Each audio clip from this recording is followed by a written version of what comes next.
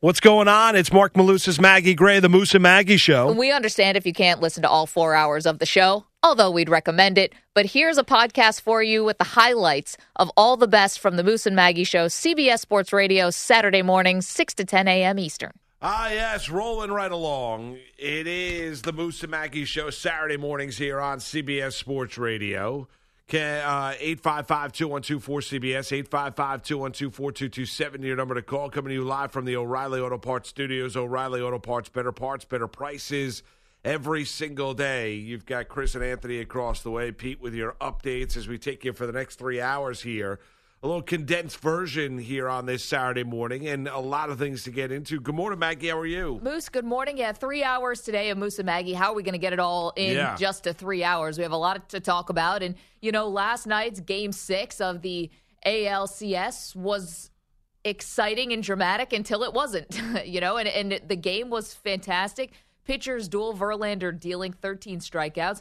And then all of a sudden, the eighth inning, things broke open a little bit, and now we get a Game 7 tonight. So, for the drama last night, for the Astros getting up off the mat where their bats had been basically silent in Yankee Stadium for 3 games, they go back home, get a little home cooking, and they hang 7 on the Yankees. And, I think it's going to be interesting tonight, Moose, because the Astros and the Yankees are not the only thing on the docket, and it's not the only game that's starting around 7:30 p.m. Eastern time. No, there's a lot going on, but and we get into certainly the college football and what you're going to be watching tonight in terms of a Game 7 of the American League Championship Series, or a couple big college football games highlighted by Penn State and Michigan, and in Happy Valley in a whiteout, and you've got Notre Dame and USC from South Bend as well. So you've got 2 big college football games, and what are you going to be perusing? What are you going to be watching later on this evening? And I'll tell you, nothing is better than a Game 7, regardless of sport.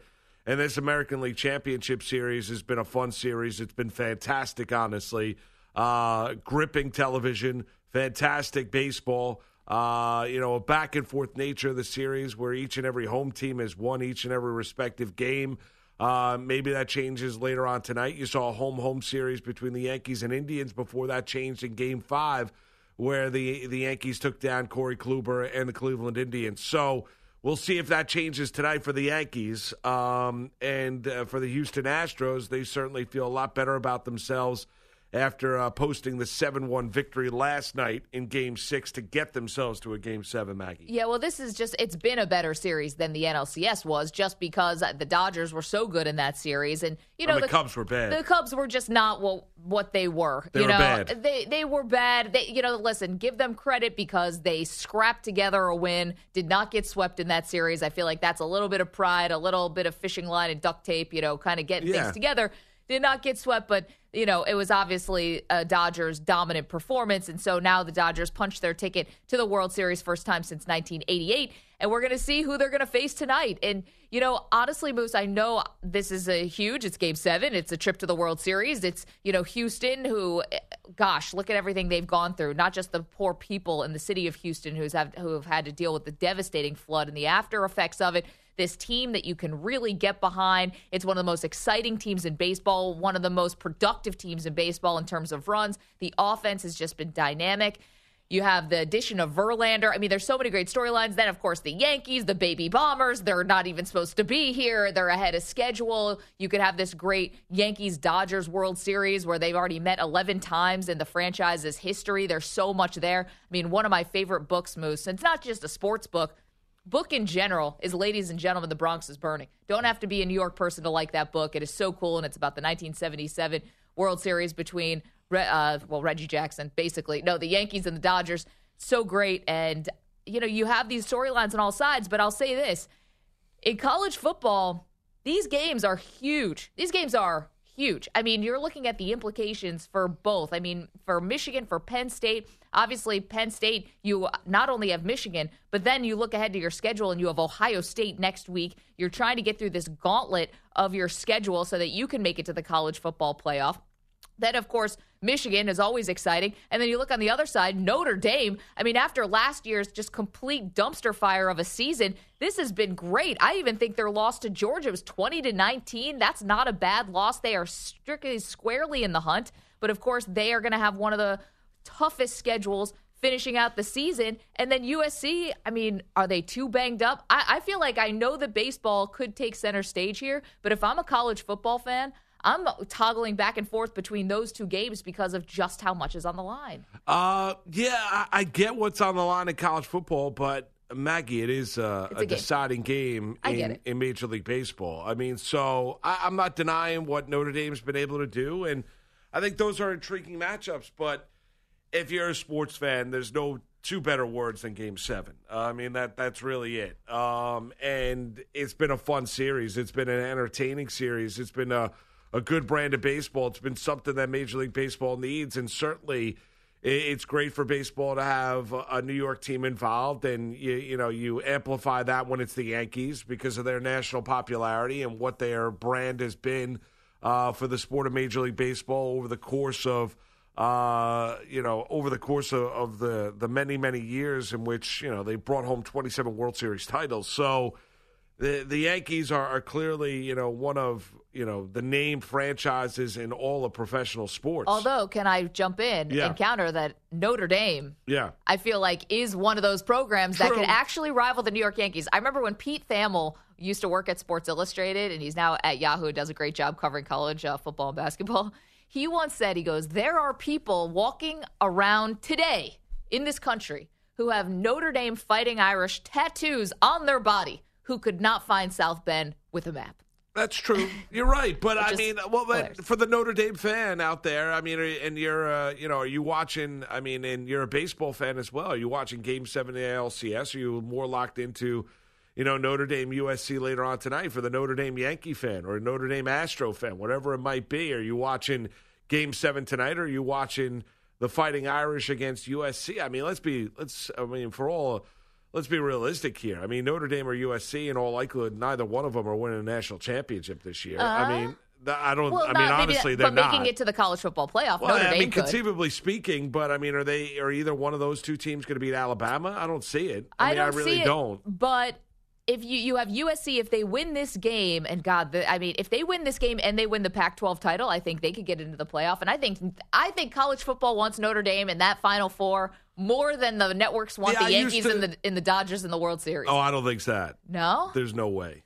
No. I don't know. I don't think that. If you're telling me right now who Fox is betting on tonight, I mean, would they love to see the Yankees and the Dodgers in the World Series, East Coast, West Coast, the two biggest markets in this country? I mean, Maggie, come on. You do get it for more games, obviously, but if I'm a college football playoff, well, if I'm ABC, I guess they have it, right? ABC, ESPN, they have it. I'm thinking if I get Alabama and I get Notre Dame, I've already seen that national championship. Alabama basically wiped their rear end with Notre Dame. It was horrible. I mean, I've never seen anything worse. Right. I mean, it was one of the worst football games I've ever seen. It was, honestly, I remember being there. It was in Miami, and I remember we had everything written and done. The whole post-game coverage was completely mapped out at halftime. Yeah. We sat and watched the second half like, what else should we be doing? The game was over, right. I mean, that was the game that you more remember about Brent Musburger eerily trying to hit on Catherine Webb. Yeah, that's exactly right. I think they're married now, too, right? They are married. I think they actually I believe they had a child as well. So, nice. Good for them. I mean, that's what you remember that game more so. She made it into the SI swimsuit issue that year because of Brent. Because of her. But. Well, right. But the popularity and the notoriety after what Brent did during the national championship game. But Maggie, I'll tell you tonight, I mean, you've certainly, I mean, if you've got a multiple TV setup, you're set and you're good to go, but that's not the majority of Americans out there that are able to have that kind of a setup, in their living room or their bedroom, wherever it might be, or their apartment. I think you're locked in more so to the baseball than anything else. Because I think this series deserves it, Maggie. I do, because I think Houston responded in kind last night. The Astros were one of the best teams in the regular season. They were they scored the most runs, I think 896 in the regular season. Verlander showed you his mental makeup last night. I mean, how about Justin Verlander? 24 consecutive scoreless innings in potential elimination games, in the postseason. I mean, that is remarkable. You want to talk about clutch and handling a situation. And last night, clearly, he did not have the same stuff as he did in Game 2, where he threw the 124-pitch complete game in a 2-1 Astro victory. but that showed you a lot about Verlander and about this team. I mean, a Houston team that I think for the most part after Game 5, everybody and their mother thought that the Yankees pretty much had won the series and were stamping the Yankees for the World Series and that the series was over and that Houston was dead as a doornail, and they picked themselves up and win the game stylishly last night, where the majority of that lineup, which had struggled for 3 straight games, or really the first 5 games aside from Correa Altuve, they finally got going last night. I think those 2 teams have done enough in this series tonight to pique the sports fans' interest to where you're locked into a little baseball on an October Saturday evening. Well, I guess I would counter with this, and I agree with everything you said, but I would counter with, that you said that this series deserves our attention for Game 7, and I agree. But I would say Notre Dame USC, in terms of all-time great rivalries, also deserves our attention. I mean, there's a lot of history between these 2 teams. There's a lot of things and milestones we can look back to, great games that they've given us, where I feel like if I'm the Notre Dame or USC fan, I could come back and say, what about us? We've been playing for so long, and we could give you a fantastic game as well. What I'm curious, though, you said about Verlander and just how good he is, and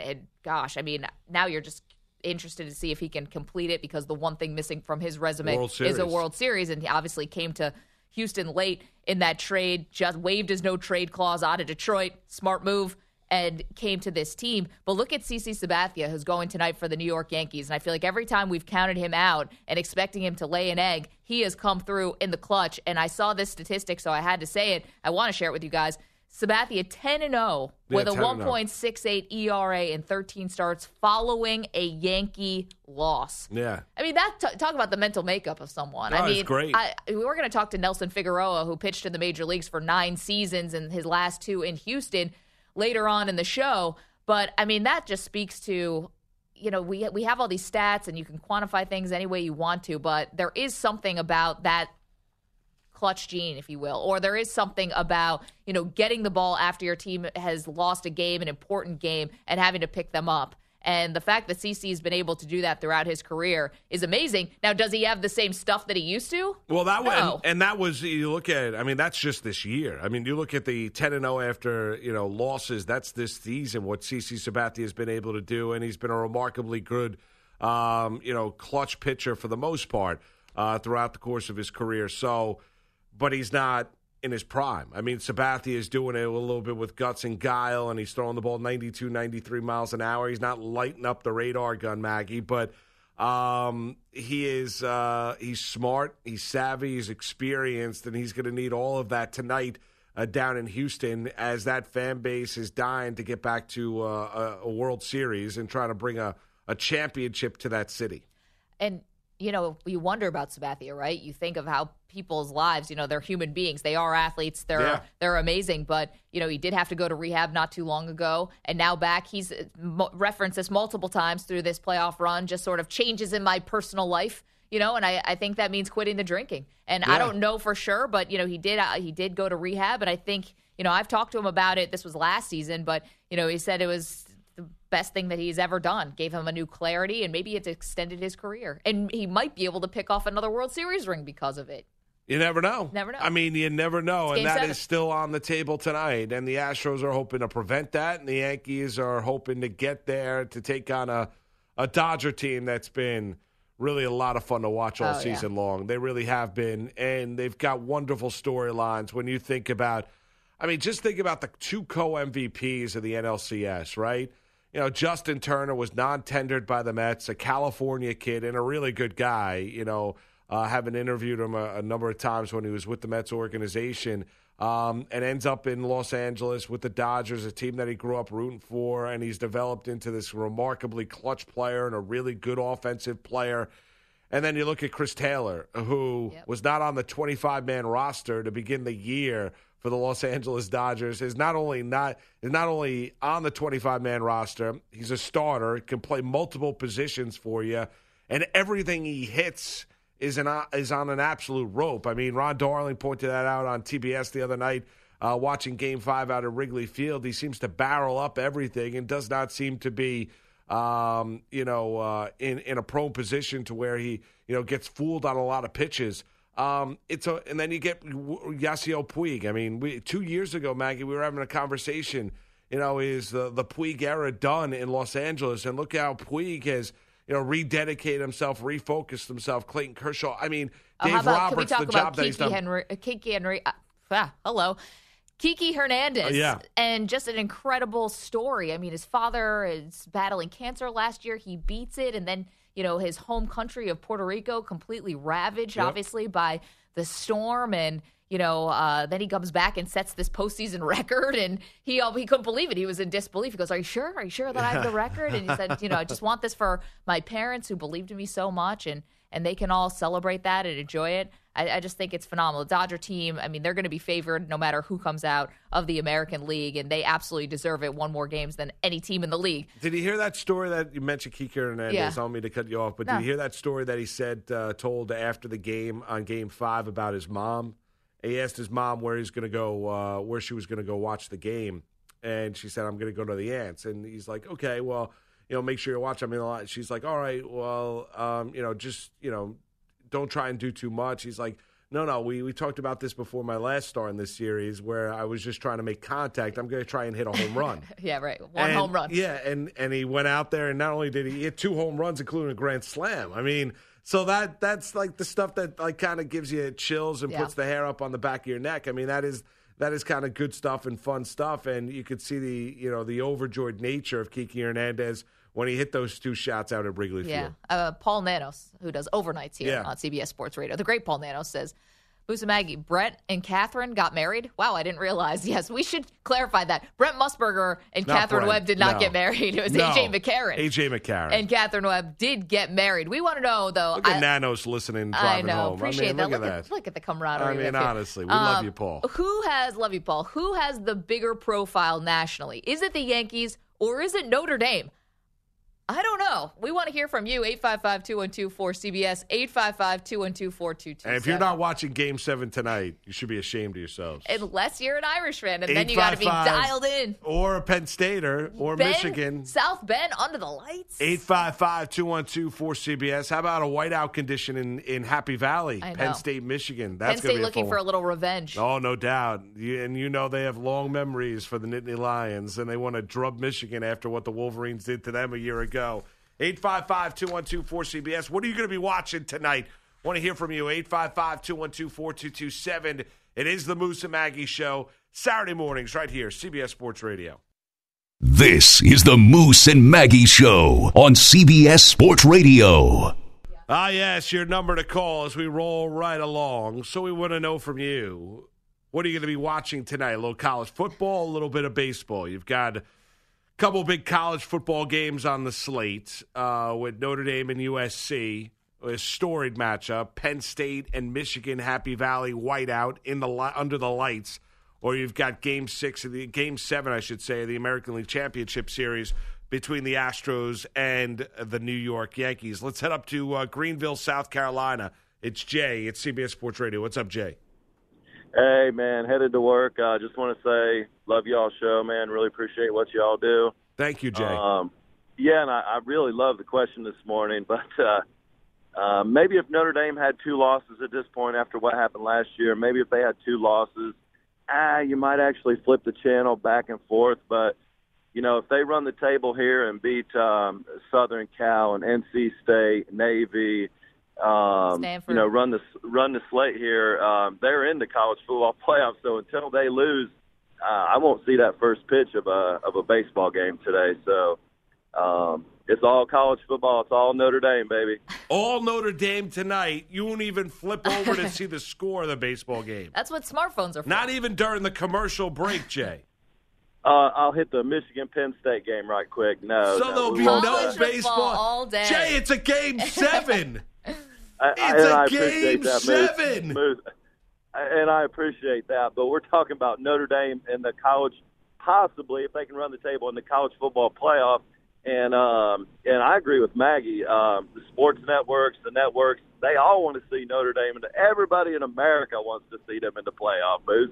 I'm not denying the popularity of the Fighting Irish. Trust me. I agree. I didn't discount that point from Maggie, but I'll tell you, I mean, the Fox executives were on their bended knee last night before they head to the pillow, praying the Lord above that the Yankees win the game tonight. So they get Yankees, Dodgers. They can play up the rivalry. They can talk about Brooklyn. They can talk about the history between these two storied franchises. It's East Coast, West Coast. It's L.A. It's New York. That's what they want. Yes, paging Vin Scully. Please exactly come to right. the white courtesy phone. Right. We're going to need you to talk about, obviously, the connection of he wasn't a Yankees broadcaster, but the Dodgers leaving Brooklyn to go out to L.A. I think, Jay, I think a lot of people are looking and feeling exactly how Jay is feeling. And then let's add a little bit of this. This is something, actually, this is not original thought. Pete Mundo works with us at SI, works here at CBS and other places. He really made the case that if Penn State gets through this gauntlet here of their schedule, they could jump Alabama as number one. Yeah, they could. I think Alabama's the number one team in the land, though. Penn State's got the tougher schedule. They do. But I mean, if you look at the eyeball test, if you watch the two teams play, I mean, they could conceivably. I'm not going to tell you that Penn State's resume, if they get through Michigan, Ohio State, Michigan State, Ohio State, Michigan State, Michigan, and get through Michigan State and Ohio State on the road. That is not. I mean, that is a very, very difficult road to hoe if you're the Nittany Lions, and they could conceivably speaking. However, I think if you watch the games and the eyeball test, I think Alabama's a better football team. I agree. I do think that. Let's head up to Boston. It's Paulie. What's going on, Paulie? Hey, brother. Moose, there is two bigger words in sports than Game 7. That's Super Bowl. So I would have to say Maggie's right. I was born and raised in Notre Dame football, and there's more Notre Dame fans throughout the country than there are Yankee fans. And having said that about the Yankees, I'm going to be going back and forth to those two games. Most primarily, though, the Notre Dame Southern Cal game. That does give you that East Coast West Coast appeal to it as well that you mentioned. But I'm a Sox fan, and I'm one of those few and far between Sox fans. When the Sox get knocked out, the Yankees are still in it. I root for the Yankees. You guys are my brothers and sisters down there in New York. Honestly, I got more in common. Paulie, I got to go, Paulie. No, you hung up on him. He couldn't even explain himself. No, you can't. There is no explanation. It's a unique take. You can't. It's a hot take. That's a hot take. No, you can't. Paulie, I love you. I'm sorry. You can't call up, right? You can't call up and hammer home your point that that about Notre Dame and this and that. And then talking about the fact after the Red Sox, and you've got the wonderfully thick Boston accent, which is as good as it gets. And you tell me that once the Red Sox get eliminated, you move over your fandom to the Yankees. What? I mean, honestly, no. I mean, honestly, that's like if you're an Auburn fan and Auburn's out. Oh, don't even say it. Then you transition to Alabama. Right. I mean, so if honestly, Michigan loses tonight, now you're rooting for Ohio State. Right. That doesn't happen. You can't do that. Moose, I'll say this. We sit here on many Saturday mornings, and I kind of feel like you can't do that. I feel like I've heard it all until this. Every once in a while, our callers just blow me away. I've never heard that before. No, I mean honestly, you can't do that. A Red Sox and Yankee fan. I've never heard it before. This is the Moose and Maggie Show on CBS Sports Radio. All right, sign up to be an O Rewards member today. Start earning instantly. O Rewards members earn $5 back for every 150 points you earn. It's fast, easy, and free only at O'Reilly Auto Parts. See store for details. O'Reilly Auto Parts, better prices every single day. Okay, I asked you guys on Twitter and out there across the country listening to Moose and Maggie here on CBS Sports Radio, who has the bigger national profile? What are you going to be watching tonight? Are you a bigger Yankee fan? Are you a bigger Notre Dame fan? Obviously, two very storied, historic franchises, and we're getting some answers here on Twitter. Our friend Aaron Nagler, good friend of ours, friend of the show, says the Yankees. There you go, Aaron. You got Brian Stever writes in, Yankees easily. Not every non-Notre Dame fan hates the Irish, but every non-Yankee fan hates them. And I think Brian is onto something. There is a little bit of hate watch, right? When you're talking about the Yankees, maybe a little bit more than Notre Dame? Do you think more people are hate watching the Yankees or hate watching the Irish? Hate watching the Yankees. I don't know. The Irish can rub people the wrong way. Let's see. ER says the Yankees. We got Wayne who writes in. He'll be watching Game 7. Big John. Sorry, Moose. I'm watching SC Notre Dame game. I'm a USC Dodger fan, so I hate both Notre Dame and the Yankees. I'll check in to see baseball score from time to time. A friend of mine, Andrew Rosen, says, are we talking 1989? Which is pretty funny. Yankees, but it's close, says Terrence, so keep those coming.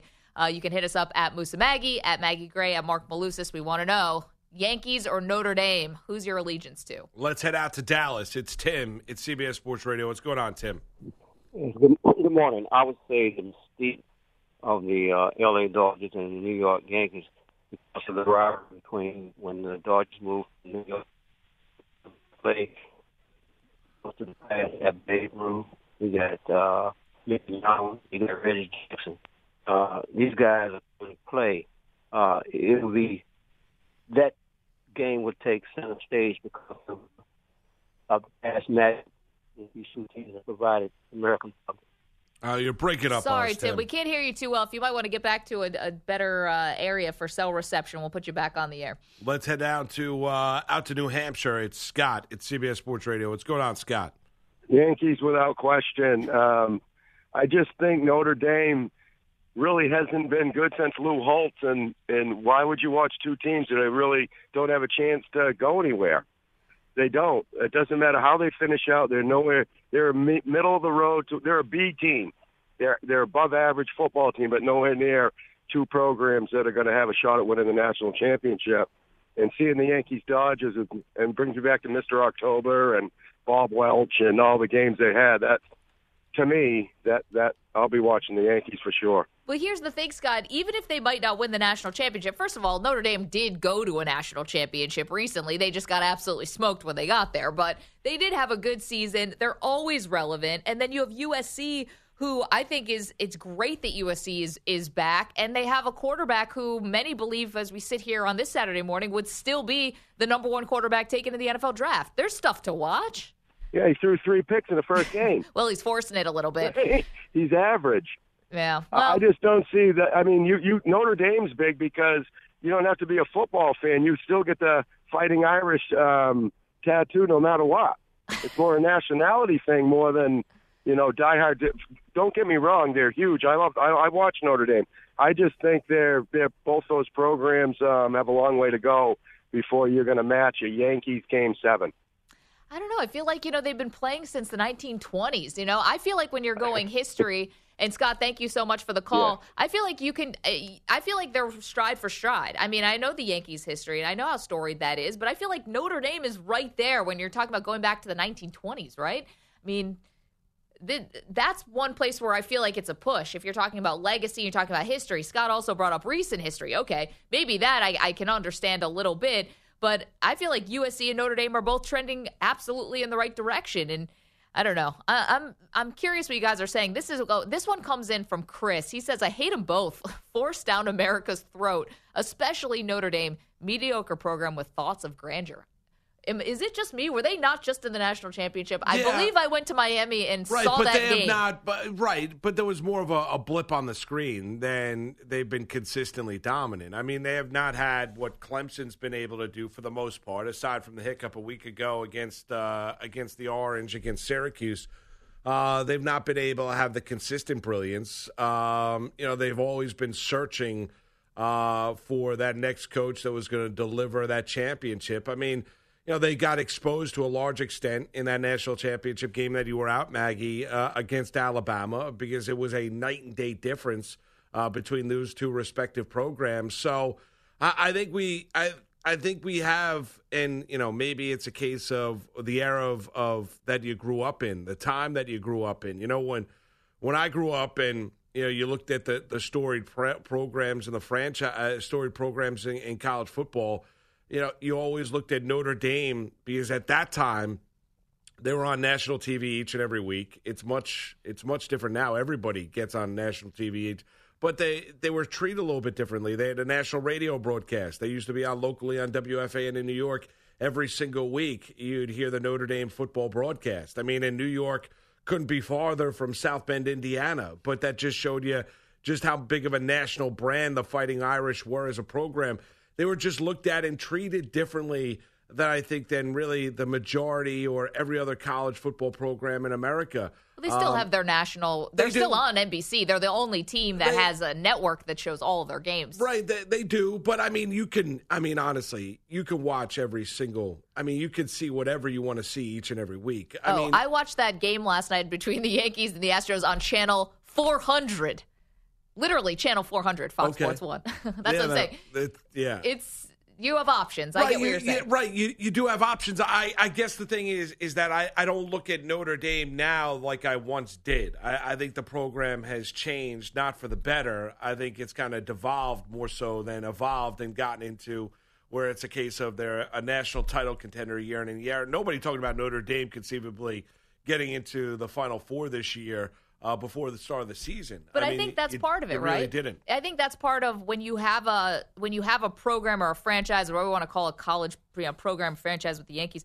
When you have them and they do have this long history that they can call back to and go back on, and you have this just the legacies that they have. When they do start to turn it around, I think the intrigue becomes almost double or triple because you get the nostalgia and you get the fans who feel like they haven't had something great to root for in a while and they get energized. Like, I'm looking at Miami right now as one of those programs. You know, Miami, with all of their storied history, fantastic football program, and they get the huge scandal. They're down in the dumps for a while, and now they're undefeated. And I feel like we want to see Miami good again. I think people want to see Notre Dame good again. I think that they like it when these historically great football programs come back into the fold, you know, and I think it actually energizes people even more. We have Mike tweeting in, I'm watching Astros Yankees, and I'm Catholic, with the exclamation point. There you go. My friend Andrew also writing in, Michigan, Penn State will have better ratings than both. Interesting. We're asking you, who's got the bigger profile? Is it Notre Dame or is it the New York Yankees? Let's head out to Michigan. It's Dan. What's going on, Danny? Good morning. I'm a Michigan fan, so I'll be watching the Michigan Penn State game, and then also a baseball fan to be flipping back and forth. You know, there I'll be checking out the score of the baseball game. But Notre Dame is, they did play for a national championship a couple of years ago. But did anybody really think that they were one of the top two programs in the nation even that year? I don't think so. And they were just seem undefeated. to be overrated. They win 4 or 5 games in a row, and everybody says, "Oh, Notre Dame, Notre Dame, Notre Dame." Well, I can't wait until they play Miami later on in the year, and hopefully get their what's handed to them. I'll say this, and that's going to be a fantastic game, and it's coming up in a couple weeks. Let's not also discount that Notre Dame, year in, year out, has one of the hardest schedules in college football. I mean, they always have a tough schedule, not just because they have these rivalry games with USC and Stanford, but they consistently schedule huge. I mean, that Georgia game, that was a good game. Georgia's a great team. Georgia could be the second or third best team in the country. They could. So I would say that's also, I can't believe I'm defending Notre Dame today. That's really funny. I did not expect that when I came to work this morning, that I'd be defending Notre Dame. Moose, we do have a little bit of a sports rewind, and this one is being dedicated to a caller from earlier this hour. Paulie in Boston, this sports rewind goes out to you. Hit it, Chris. Okay, Moose, October 21st, 1975, Boston Red Sox catcher Carlton Fisk hit a homer off the left field pole to beat the Cincinnati Reds in the 6th game of the World Series. With the game tied at 6, Carlton Fisk came to bat in the bottom of the 12th inning. He cracked Pat Darcy's pitch hard to the left. He stood at the plate, bouncing up and down, flailing at the ball as he was helping an airplane land on a dark runway. He said, "I was just wishing and hoping," he said, "maybe by doing it, you ask something of somebody with a higher power. I like to think that if I didn't wave, it would have gone foul," end quote. The ball bounced off the bright yellow foul pole above the Green Monster for a home run. Fenway's organist played the Hallelujah chorus from Handel's Messiah, while Fisk rounded the bases. Unfortunately for Boston, the Sox lost the series 4-3 the next night on a 9th-inning single by center fielder Joe Morgan. But it was on this day, October 21st, 1975, that Carlton Fisk, get out! Yeah. Get there! Hit the foul pole, the pesky pole. Did. And not the pesky pole. No, not the pesky pole. No, down the left field line. Down the left field line. Not the right field line. And I blew it right at the end. And we even had the hallelujah playing. That's all right. You know what? I think that it's all about the effort. This was also immortalized in the movie Good Will Hunting. What a great movie. Great movie. And when you have Robin Williams telling the story about how fantastic in that movie. Met his wife, and they're watching Fisk in the bar. Yeah. Stay fair. Stay fair. All right. Yeah, there you go. That's your sports rewind for today. Pesky pull. What's wrong with me? No, it's all right. What are you going to do? It is what it is. But yes, that is, and that was honestly, it's been on a lot as of late on cable, on the paper, on the pay channel. So, but anytime that movie's on, you flip it on. There's so many good lines. It's so well written, so great, and so well acted when you look at that movie. And Robin Williams, you think about. I mean, God rest his soul. Certainly. Just a tremendous talent, a tremendous comedian, and added so much on the screen as well. We're asking you on Twitter, who's got the bigger profile? Is it the Yankees? Is it Notre Dame? Nate writes in, it's definitely the Yankees. The Yankees have so many fans in away games that they play in all over the country. And then Sam writes in, though, great point. He says, I love that Penn State, another historical program, is back after their scandals. We're talking about, teams that are getting sort of resurrected here. After they've been down a little bit recently, like Notre Dame, like Miami, and like Penn State. But you got a Game 7. I mean, honestly, you got a Game 7. And Paulie up in Boston calls up and said there's two better words in sports than a Game 7. That is Super Bowl. No, I'll disagree because there is a build-up, a beautiful build-up to a seventh and deciding game in a playoff series where you invested time and emotion, the back-and-forth nature, however the series played out, to where finally you will have a winner tonight. We do have a Super Bowl rematch, though, coming up Sunday night. Patriots and Falcons. We should talk about that next. We will. Moose and Maggie with you, CBS Sports Radio. This is the Moose and Maggie Show on CBS Sports Radio. Yes, rolling right along, hour number 2 here on this Saturday morning on CBS Sports Radio. We're coming to you live from the O'Reilly Auto Parts studios. O'Reilly Auto Parts, better parts, better prices every single day. 855-212-4CBS, 855-212-4227. Hit us up on Twitter, at Maggie Gray, at Mark Malusis, or at Moose and Maggie. 3 ways you can go about doing that. Just cleaning something up from the first hour, we're asking you, if you're just joining us, who's got the bigger national profile? Is it the Yankees or Notre Dame? What are you going to be watching tonight if you have your choice? And people are writing into me on Twitter, and they're like, stop it, or like, come on. No, are you serious? Can't be serious. I still don't know what your answer is. Like, you just like, stop it. That's not even a question. Yeah. Which one? Right, I don't even right. Are you defending the Yankees or no? Well, make a pick. Make a pick. I still don't know. I don't know what you're saying. Right, stop it in terms of it's college football, or stop it because it's a case of it's the Yankees and it's a Game 7 of the American League Championship Series. Stop it. What reason stop it? Well, why? What am I stopping? I don't know. What? Stop what? So, I don't disagree. Tweet back in. Let us know. Just really funny stuff. Anyway, we should talk about this big matchup and rematch happening tonight. Moose Foxborough, late game, Sunday night game, national showcase game, of course. And, I was talking about this with a couple of my SI colleagues yesterday, which is obviously the day after Super Bowl 51, right? What's the one game you would want to see? Clearly, this rematch. You want to see Falcons and Patriots, biggest comeback in Super Bowl history, first overtime game in Super Bowl history. And I'm not sure if I feel as gung-ho about this game as we sit here now than I did, the day after the Super Bowl. I think it was February 5th. So February 6th earlier this year, just because, the Patriots, for as good as they are, and I still think they're one of the top teams in the AFC, I mean, the defense is just giving up really big plays.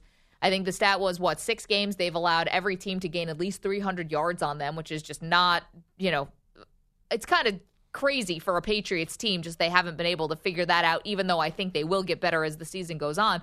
And then for the Falcons, I mean, they've allowed teams to come back on them, including Buffalo and Miami. I mean, how they were laying eggs against both of those teams, I feel like it's just really shocking. I feel like Atlanta has all the tools, and I'm not saying they're not a good team, but I've just been surprised by some of these outcomes with Atlanta. Well, right, and then the ability to finish off the Dolphins. Yeah. And Buffalo. Something seems to be amiss. The Buffalo Bills at home as well, both of those being home losses in that new dome and new stadium down there in the ATL. I don't know.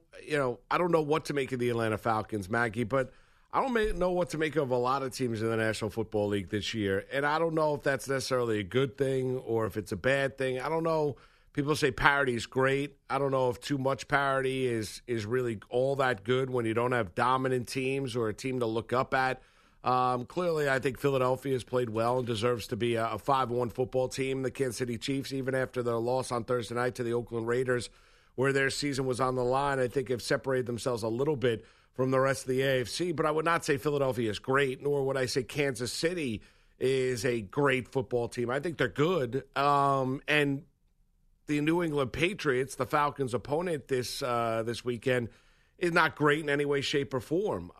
But could say, well, nobody has to be great in October. We'll see if we get two great teams at the end of the year in Minnesota for the Super Bowl. It's all well and good, but to answer your question, long story short, I don't know what to make of. I think I have an idea of what the Patriots are. I have no idea what Atlanta is. I really don't. I don't know if it's a hangover. I don't know if it's a case of the play caller now with Sarkisian calling the plays with Shanahan out in San Francisco.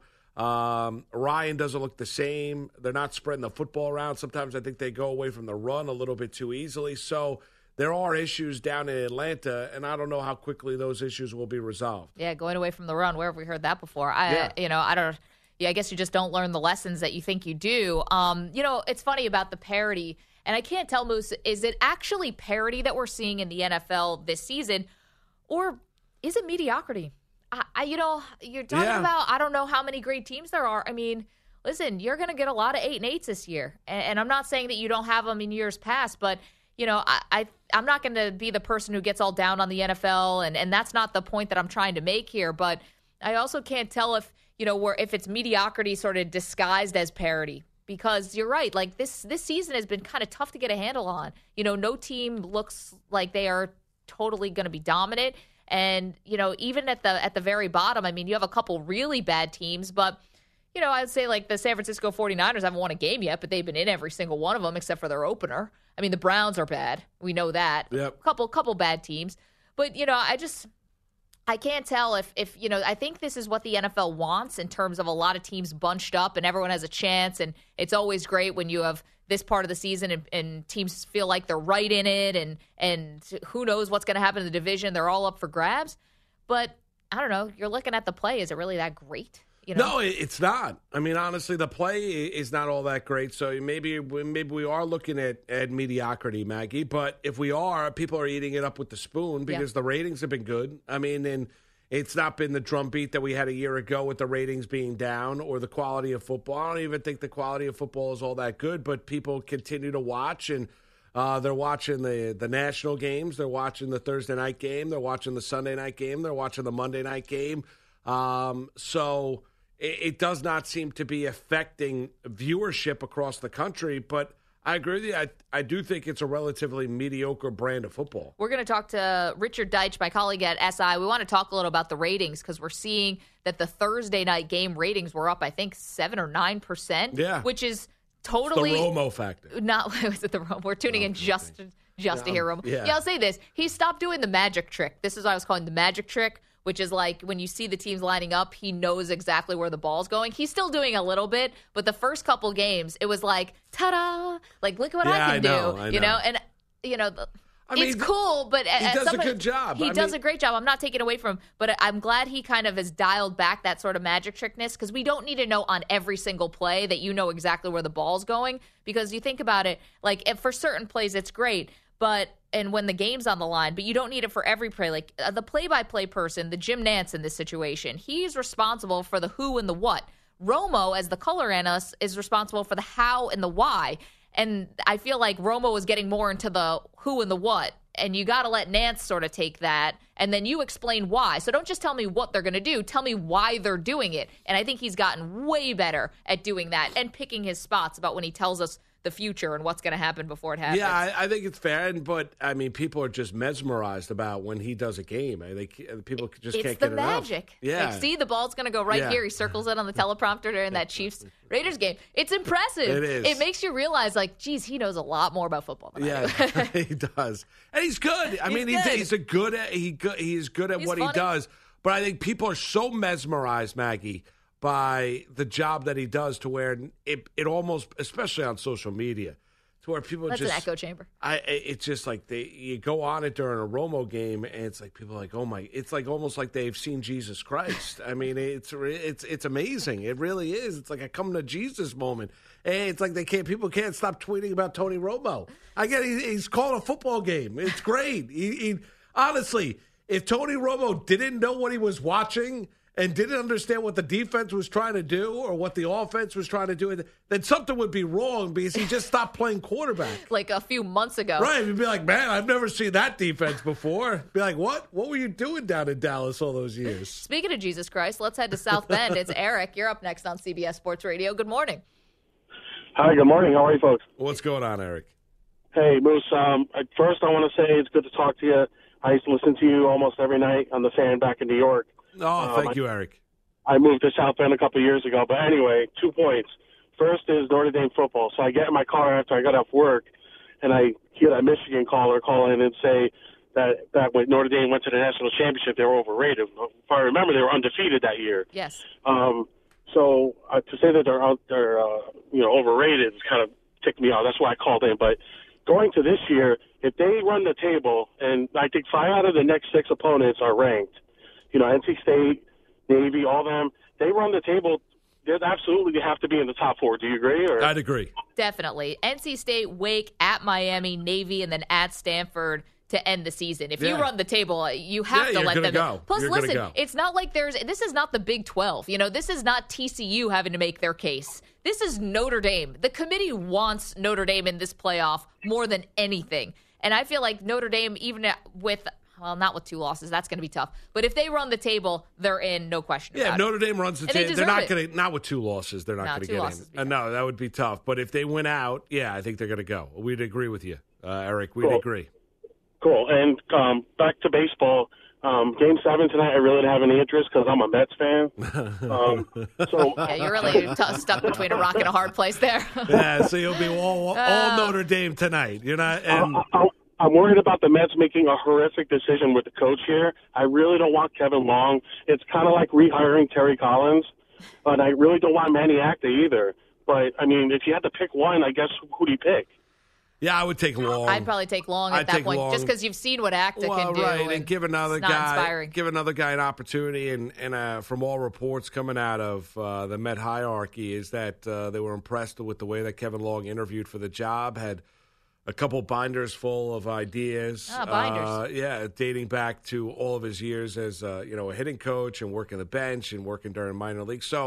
And they've been impressed with the job that he's done. The guy that I thought would have been most intrigued by would have been Mickey Callaway, the pitching coach with the Cleveland Indians, because the Mets are so defined by their starting rotation and trying to keep those guys healthy. And the way that some of those power arms developed in Cleveland under the guidance of Mickey Callaway, that would be the guy that I'd be intrigued by. But it seems like all reports right now are that Kevin Long and Manny Acta are the 2 front runners, but Long might have nudged ahead of Acta for the managerial job, and they hope to make the hire at some point during the World Series. Yeah, I mean, I feel like baseball hiring managers, it's so schizophrenic, right? I mean, you have guys like Dusty Baker, right, gets fired. Who should never have gotten fired. He should not get fired. But then it's like Ron Gardenhire gets hired. I'm like, I thought we were trending towards the younger guys. Yeah, like but Gardenhire, to his credit, has done a great job. Well, not just that, but to his credit, went to Arizona, worked the bench, and also educated himself on analytics. Yeah. So he went into it and kind of opened up his vantage point, his viewpoint to the positives to analytics and how that can help out a manager.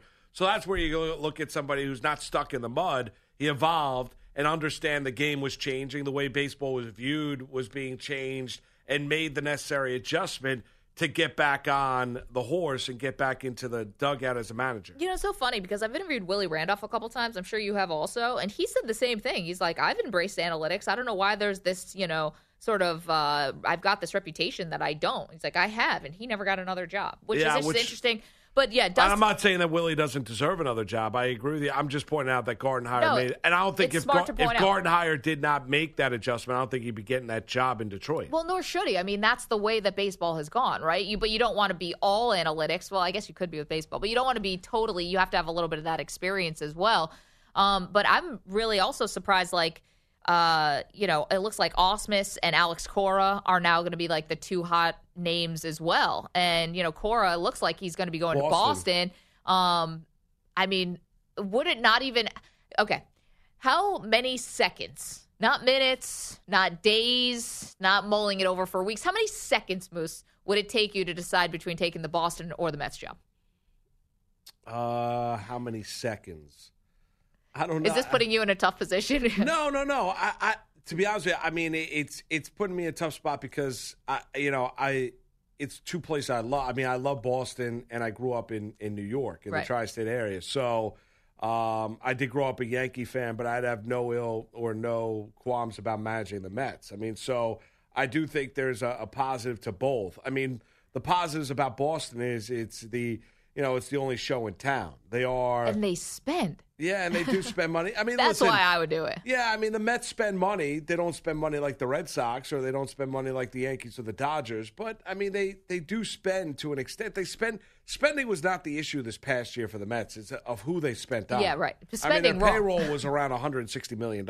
I feel like also, though, I don't think they're going to be able to keep all these arms. So it's like, I don't know. I feel like the future is still really, really bright. Boston. Not that it's not for the Mets. I understand this was a really bad season. But I'm going to say, if you're going to ask me how many seconds it would take, probably about 10. Yeah, I mean, the Red Sox are the Red Sox. Yeah. But you'd have to also tell me, are they in the position that they're in right now? And sure, right now, I'd probably say that I'd have more confidence of Boston being a consistent winner than the Mets being a consistent winner. And that's what you want. You want the support.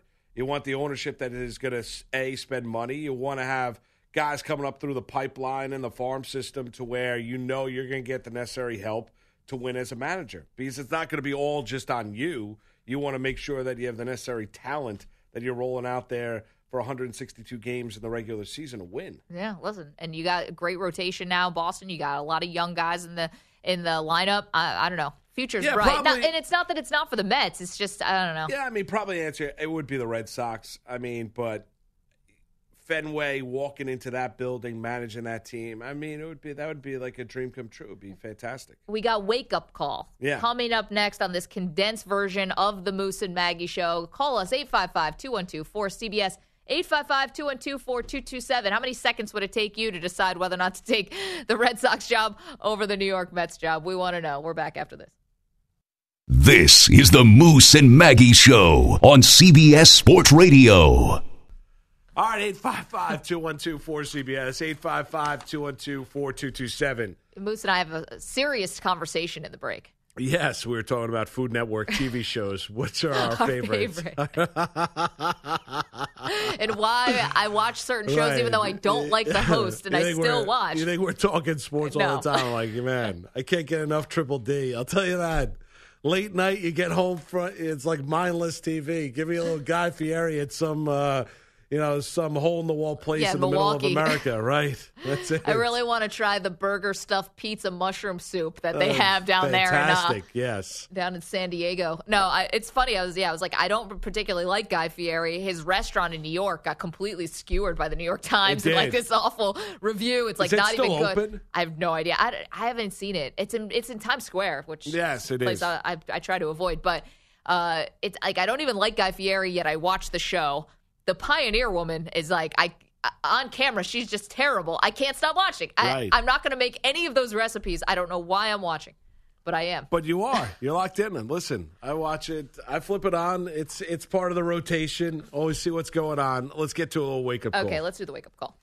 All right, Maggie Gray, fire away. Ladies first. My wake-up call this morning is going out to Oakland Raiders running back Marshawn Lynch. I mean, come on. What are you thinking? I mean, what are you thinking? Leaving the sideline, rather, and sprinting, actually showing speed that we haven't seen in a while, but showing speed, sprinting out after Derek Carr gets, the late hit by the Chiefs, and he was actually not even going out to sprint to defend Derek Carr.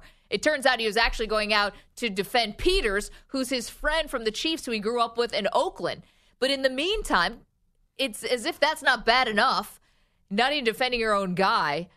He also grabs an official by the collar and basically doesn't give him a full shove, but grabs the official.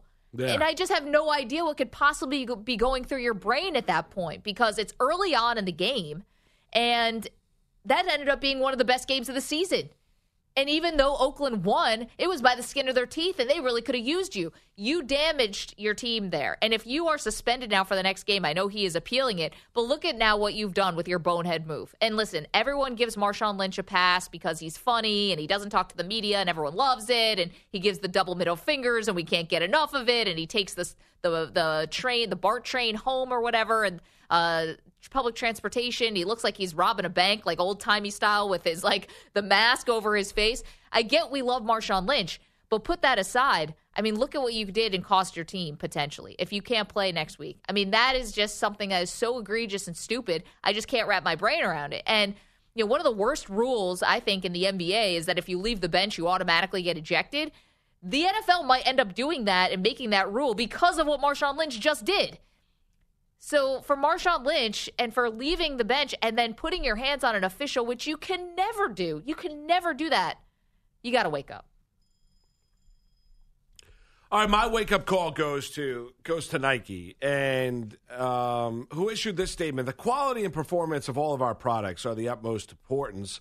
We are obviously very concerned to see any game day jersey tear and are working with the NBA and teams to avoid this happening in the future, right? Now, if you don't know what I'm referencing, well, during the Cavs-Celtics matchup, opening night, Tuesday night, LeBron James got grabbed by the Celtics' Jaylen Brown, and what happened, the back of his jersey, down the middle of his jersey, splitting the 2 and 3 perfectly, split. I mean, split.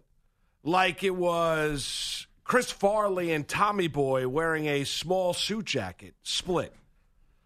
Now, I got to be honest with you, I love Nike products. They're great. I mean, they are absolutely fantastic, but there was no insight into why it happened. Nothing as far as what will be done moving forward. I'll tell you, some of the redesigned Nike NBA jerseys are fantastic looking, all well and good. But the idea of an NBA jersey, especially on LeBron James, who's got like 1.5% body fat, splitting down the middle of the back of him after he gets grabbed by Jaylen Brown. I mean, it's embarrassing. I mean, if you're Nike, it's embarrassing. So you can talk about how the utmost, it's the utmost importance, the quality of your product. It ain't working. I mean, honestly, it ain't working. And if you're going to go out and issue a statement, make sure it's a little bit better than one you did. So for Nike, wake up. The irony is you love the shoes. Yeah. Shoes are great. I mean, the jersey's garbage. It was pretty shocking. But, yeah, I think you're referencing the old fat guy in a which is a great coat. scene. Which is a great scene. Richard. Yes, which is a fantastic movie. Chris Farley was a legend. I mean, it was unbelievable. Unbelievable. So, gone way, way too soon. But that is an unbelievable scene. And then the scene before that when he's, like, walking by the woman by the pool. Yes. He's like, Tommy, don't give her the weight room line. He's like, do you know which way the weight room is? That is... A lot of people go to college for 7 years. They're called doctors. I'll find it myself. This is the Moose and Maggie Show on CBS Sports Radio. Ah, yes, rolling right along here. It's time for our college football selections. Where are we at, Anthony? What have we done so far? Last week, Maggie was 2-1, 10-11 overall. You were 1-2, Moose, 12-9 overall college football. All right, there we go. Okay. Very nice. Big week. Big week. Let's get to it. Okay. All right. Okay, let's do it. Why don't we start little and we'll work up to the bigger one? You want to start with maybe a Texas-Oklahoma State? Sure, let's fire away. Let's do that. Obviously happening in Texas. Let's see. Oklahoma State, 7-point favorite in this game, Moose. In the Big 12, 6 teams are either undefeated or at 1 loss. This is a huge game with a lot of implications for that Big 12. Both teams looking up and behind at to TCU. And, I'm asking myself, can Texas get that first Big 12 win? Can they get that signature win under Tom Herman? They've been so close against USC. They were close against Oklahoma. I don't believe they are going to be able to win this game, but I'm going to pick them to keep it close. I feel like Texas Classic, they are playing up to their competition. In some ways, they're playing down to their competition as well. But I think that Oklahoma State a little bit shaky against TCU and Texas Tech. So I'm going to go with Texas sort of on the rise. Oklahoma State, not really sure what they're going to be. Mason Rudolph, forcing a couple things lately, forcing some situations, especially passing. So I think maybe if Texas can be opportunistic, they can keep this close. Long story short, give me the Longhorns and the points. I'll take Texas +7. Yeah, I don't disagree with you. We're going to agree on game number 1. I'm going to take Texas. I'm going to take the 7 points. And you look at it this year. They went on the road. USC lost by 3. They beat Iowa State, who beat Oklahoma. I know different quarterback, but still, nonetheless, they won at Iowa State. They beat Kansas State. They lose to Oklahoma in the Big 12 rivalry, but if you took Texas in the point, you covered there, and they lost 29-24. So Herman's done a nice job, and it's a talented Texas team. It's a matter of shaping that team in the style and fashion which suits him as a college football coach, which he is in the process of doing. I think they found themselves a quarterback, and I think the Longhorns can play, and I just don't trust Oklahoma State. I don't trust the defense. I thought they'd be undefeated at this stage. They got obliterated by TCU earlier on in the regular season at home. I think that told you a lot about where Oklahoma State and the Cowboys are right now. So, therefore, give me Texas. I think it's too many points. I think Oklahoma State could win the game. I think Texas covers all day long. Give me the touchdown. I'll take the Longhorns. Okay, let's go now to Notre Dame and USC. We'll go to South Bend under the lights. First time since 2009 that both of these teams have been ranked coming into this game. Okay, I think this is what it really comes down to. It's going to be this rushing attack from Notre Dame, the Josh Adams, the Deion McIntosh, the Dexter Williams. How are they going to do, and can they take advantage of a USC front that is hobbled? Both their starting nose tackle and backup nose tackle are both, I believe out for this game. A starting nose tackle was in a car accident and now is in concussion protocol. So obviously very serious there. Backup has been out for the season. So I feel like this is going to be a ground attack, and I like Notre Dame to just keep pushing and pounding. Sam Darnold, for as good as I think he's going to be, also forcing situations. And Notre Dame has a fantastic defense. They have forced 14 turnovers so far this year. I think they could take advantage if they get Darnold in some big spots. So I will take Notre Dame, and I will lay the 3.5. Yeah, I'm going to take Notre Dame as well. I've liked them all week long, so I'm going to take the Irish. I'll lay the 3.5 as well. I think the Irish are just a little bit better of a football team right now. Darnold hasn't played particularly well this year. He lost a lot to the National Football League. USC did as a program a year ago. You mentioned the injuries for USC too, but give me Notre Dame. Lay the 3.5. I think they win the game by a touchdown and continue on their way of trying to finish out the regular season with just that one loss earlier in the regular season to a really good Georgia team. Yeah, and that was a 1-point loss. Okay, final game. This is Michigan at number 2, 19th Michigan at number 2, Penn State. This was a tough one to pick for me, but I'm going to lay the 9.5. I feel like Penn State is feeling, first of all, like they want to get a lot of revenge for the absolute drubbing they got at the hands of Michigan a year ago. What was that, 49-10? Yeah. And I think that you are going to have a Michigan team where those deficiencies in the red zone, I think, are going to cost them huge in this game. And I know the defense is good, but I believe Saquon Barkley is going to have a really, really big game.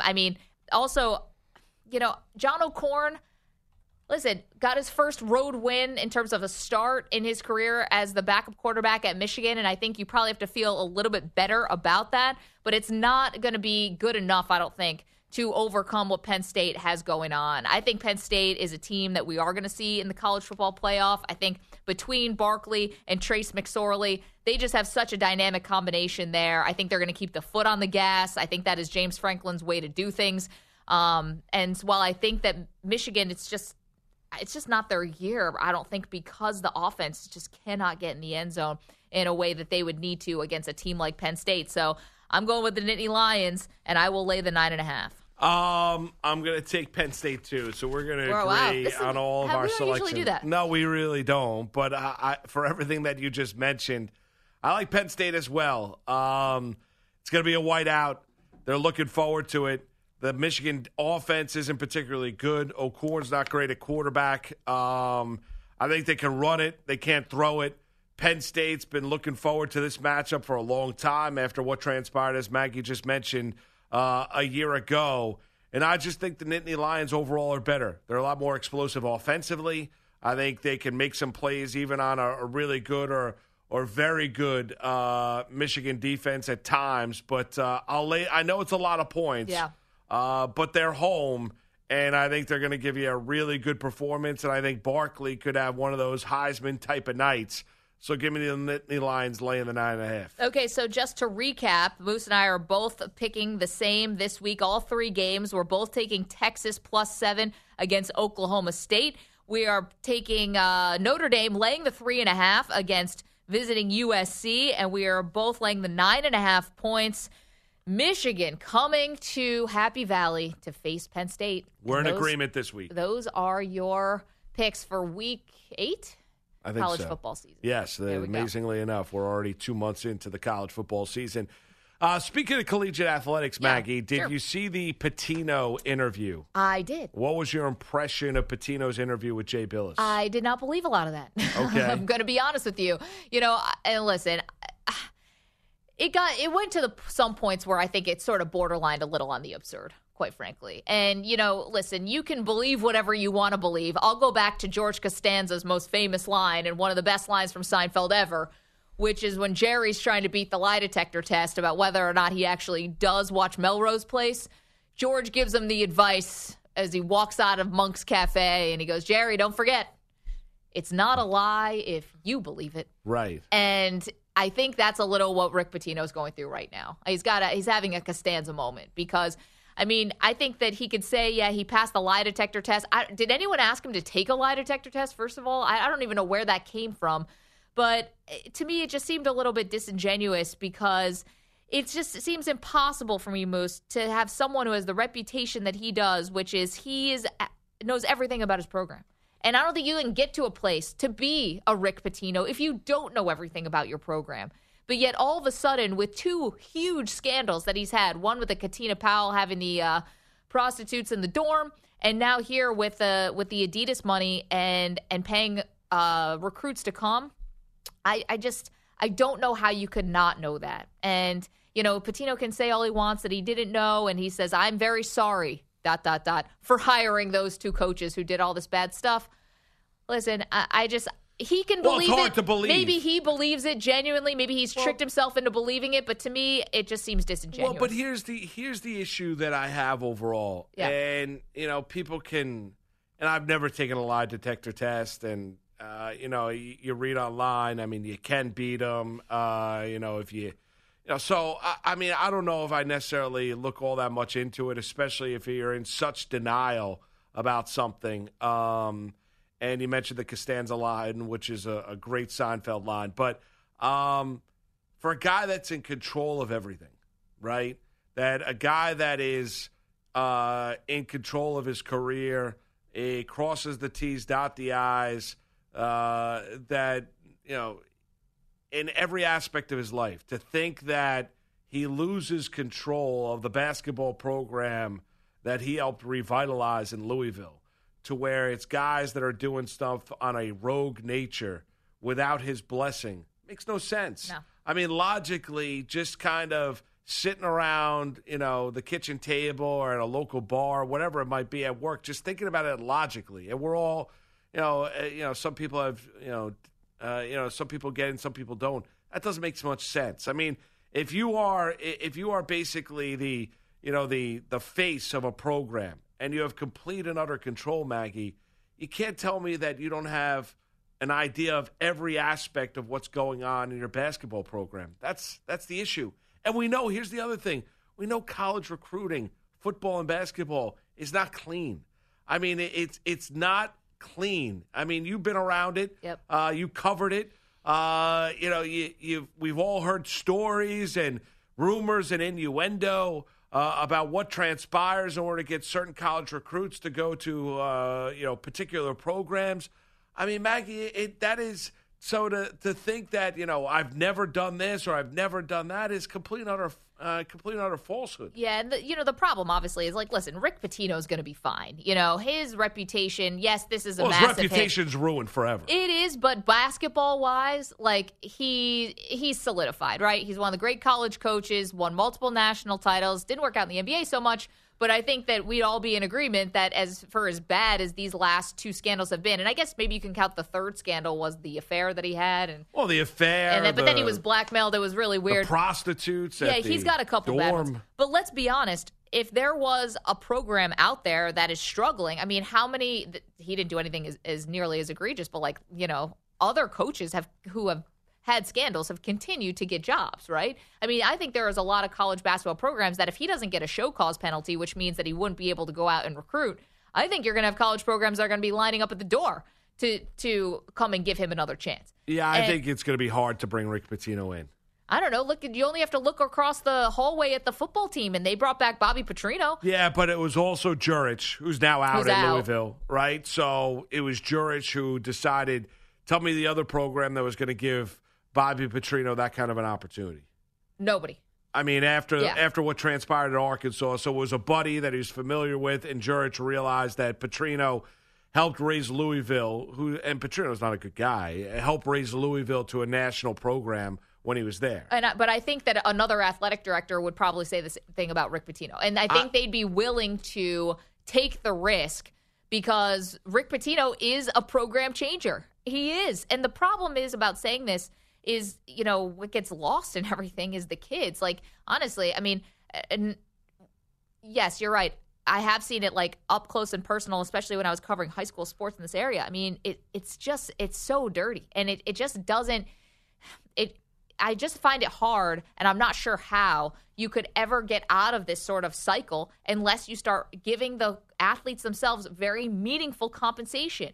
Because until you do that, you are always going to have other people, the adults in the room, who are always going to be trying to take advantage of these kids and using money to do it. No question. And so, I think until, I've always been in favor. Or you get rid of the one-and-done rule, you could do that. I just think the Olympic model is the way to go. You have to let them get outside sponsorships. I think there's a way that smart people can come up with guidelines where you can have college athletes being compensated when they are perhaps at their most popular. And to me, I feel like that's the only way. And until that happens, until you can put a little power back into the hands of the player, they are going to be moved around as pawns because they have no power right now.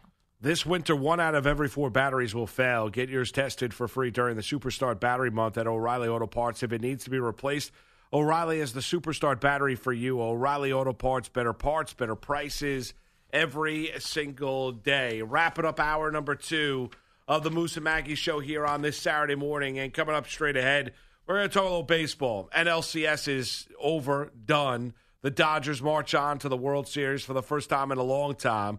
We'll get the thoughts of Nelson Figueroa, pitched on the major leagues for 9 years. SNY here in New York, covers the Mets day in, day out. Get a sense of the managerial search there. And also, big game tonight, Game 7, American League Championship Series down in Houston. Morton, Sabathia, your starters. We'll get the thoughts of Nelson Figueroa. We'll do that next. Moose and Maggie with you, CBS Sports Radio. This is the Moose and Maggie Show on CBS Sports Radio. Yes, hour number 3, third and final hour here on this Saturday morning.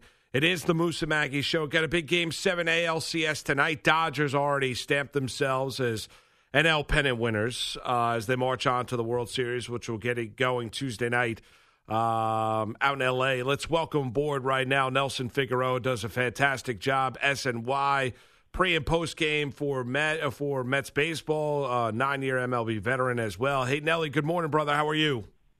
Good morning. How are you? Doing well, and hanging in there. And we've got a big Game 7 later on tonight. Astros and Yankees. It's interesting. You look at it, it's been a home series throughout the course for the last 6 games. I'll ask you, from a Yankee perspective, what needs to change tonight for them to win on the road in Houston? Not so much as what needs to change, but what needs to stay the same. CC Sabathia, 10-0 this year, following up a Yankee loss. I think that's the biggest key, is how deep can he go. Really, when you look at this series, and with all the series in playoff baseball this year, you're looking at, starters going an average of 3 innings. That's unbelievable to me, that in this day and age, you're looking at your starting staff going 3 innings, and then the bullpen having to make up the rest of those outs. If CC Sabathia can be as on as he was in his last outing and give the Yankees that opportunity to be into the 6th or 7th without having to go to David Robertson and go to Kenley and go to get, to those stoppers. And if you don't have to see a 6-out outing from, Chapman, then the Yankees have a really good chance. Nelson, pitcher to pitcher, I mean, what are you seeing from CeCe, how he's been able to adjust and change as his career has gone on? Obviously not the flamethrower that we saw when he was winning Cy Youngs, but what has changed about him? What do you notice about how differently he's approaching the, games now? He's taking it a lot more personal. I think this is where you see a guy who realizes that in postseason, everything is magnified. What happens throughout 162 games, yes, there's ups and downs, peaks and valleys. But when he is right now at his best and having the game plan for one team, for one opportunity, and to see exactly which guys are on, which guys are not on, and how to get these guys out and how to attack them, CC Sabathia right now is a man who is taking his craft to another level. All right, how about the Astros starter, Charlie Morton? What you saw in his initial start in Game 3. Had a good regular season. He's always had filthy stuff. Consistency has been an issue at times for him. Nelly, what about what Charlie Morton needs to do tonight against his Yankee lineup? What's driven me crazy about Charlie Morton is how bad he wants to be Roy Halladay. The mechanics, he went as far as, exactly copying Roy Halladay's mechanics. And at that time, 2-3 years ago, why wouldn't you? Is one of the greatest pitchers in MLB history. Consistency, his ability to hide the baseball and throw 96, 97 miles an hour. He has all those things. I think when you look at Charlie Morton out there, he's another guy. Plus arm, plus slider. He has the ability to go and attack the strike zone. And the biggest key to getting these Yankee hitters out is your ability to spin the baseball, throwing that breaking ball for strikes and for strikeouts, expanding outside of the strike zone. We're seeing a lot of mistakes happen, over the middle of the plate and up over the middle of the plate. And Yankee hitters don't miss that hanging breaking ball, especially in both those ballparks. You're looking at Yankee Stadium, one of the smallest ballparks in all of baseball. And, of course, Astros down there in Minute Maid is another small ballpark where a little bit of a mistake goes a long, long way. We're talking with Nelson Figueroa. Of course, you can watch him do pre- and post-game on SNY, talking about the Mets. He pitched for 9 seasons in Major League Baseball. For Morton, I thought it was really interesting, his story. When he was with Toronto, they wanted to move him to the pen. And he basically said, no, I'm not ready to give it up, in terms of being a starter, and sort of, I don't want to say resurrected his career, but he's proven, obviously, that he is that top of the line, top of the rotation starter. He's starting in a Game 7, which is just, all the proof you need there. I mean, Nelson, can you talk about that a little bit, about a pitcher's adjustment in terms of the mindset? Oh, yeah, absolutely. I think, there are some guys that you see and you say, hey, you know what? For 3 to 6 outs, this guy could be unhittable. Then there's other guys that can get you through 2 times through the lineup, 3 times through the lineup. And in playoff baseball, a chance to go to the World Series, you're looking for him to go 2 times through the lineup and be able to put up a 0 on the board. If he can do that, and he's going to give his Astros team a tremendous opportunity, because it's all hands on deck. I wouldn't be surprised if Dallas Keuchel comes out, a la Randy Johnson. Remember Randy Johnson threw a complete game shutout. Yeah. The next night was in the bullpen ready to go. It's all hands on deck. You don't want to leave any stone unturned. You don't want to say what if when it comes to a Game 7 like this. And I think as long as Charlie Morton can go out there and be as competitive, and I don't mean just, let's see if I can sneak through 6 innings, But if he can dominate the Yankee lineup 2 times through, be able to turn the ball over, and you don't know what Hinch is going to go to. You don't know. It isn't a situation where you say, hey, can this guy give me an in? Can this guy? Everybody will say, give me the ball. I will get you an out. I will get us to the World Series. And I think that's the biggest difference. Nelson, are you a believer in momentum? I mean, the Stros lineup finally came alive last night after being dormant for the most part in 3 games in the Bronx. What about the idea of momentum going into a Game 7? Not just momentum, but I think the home field advantage. You've seen it in this postseason. 3 straight games at Yankee Stadium where the crowd had something to do with it. Don't talk to me about, pitches were made and hits were hit. No. These guys fed off that energy, especially at Yankee Stadium. You saw this crowd come alive, and I say it often, the 10th man does matter. We saw the, Seattle Seahawks take it to another level with the 12th man, and fans feel like they had an opportunity to make something happen for their team. If Yankee fans didn't realize how big they were, how influential they could be, even that one Met fan with the thumbs down thing really has taken this Yankee lineup to another level. I think the Astros fans as well. It's going to be as loud. It's going to be as crazy as you ever seen it. And for the Yankees, you got to do something early to shut them up. If Aaron Judge can hit a big long ball, not in the 7th inning off Peacock or 8th inning off Peacock, but if he can do it early on, a 3-run blast, that will put those fans a little bit lower with that look of worry around, and then the Yankees can take advantage of that and pull it out and get themselves to a World Series. Nelson Figueroa is our guest. So who do you got in the game tonight, Nelson? I tell you what, man, CC Sabathia is the guy you want to have on the mound right now. And that to me is the biggest key. If CC is as dominant as he's been in, games after a Yankee loss, and that does matter. You always hear these pundits and all these sabermetrics guys that wins don't matter. Well, you know what? It matters who's the guy on the mound after a loss. The guy that walks into that clubhouse and says, hey, guys, I got you tonight. I will do my part to keep the other team off the board. And then the offense says, we'll scrape, we'll claw, we'll find a way to get a run or two. As soon as you get CC a run or two, and then he gets into cruise control, the 3rd time through the lineup has been an issue. That's every pitcher in baseball nowadays. I like the Yankees bullpen and how they match up going down the stretch. Remember, they used Giles last night. It's been really the Astros starter going to Giles. I like the way the Yankees match up in tonight's matchup. As long as they can get a lead early, that bullpen can lock it down late. Nelson, let's spend a couple minutes here on the Dodgers because they deserve it. What about what the Dodgers did in the regular season, but specifically, how they've made themselves and how they've acquitted themselves here in the postseason relatively easily, dispatching of Arizona, defeating Chicago in 5 games, and really, there's wonderful stories. I mean, Turner. You look at the complexion, the way that this team is put together. They're a good group. They're a fun group. There's not a lot of stars on the team, but there's certainly big stars on the team. And they're they're an absolute joy to watch. I mean, you look at a guy like Adrian Gonzalez. He's not even mentioned. You don't even worry about, we don't have Adrian Gonzalez. No one even mentions his name because of what you have with this team. 43-7 over a 50-game span, Moose. That, to me, tells you all you need to know about this Dodger team because it wasn't with everyone healthy. It wasn't with everyone pitching at their best. It wasn't with all the guys that you needed in place to do 43-7 over a 50-game span. This team was built to win.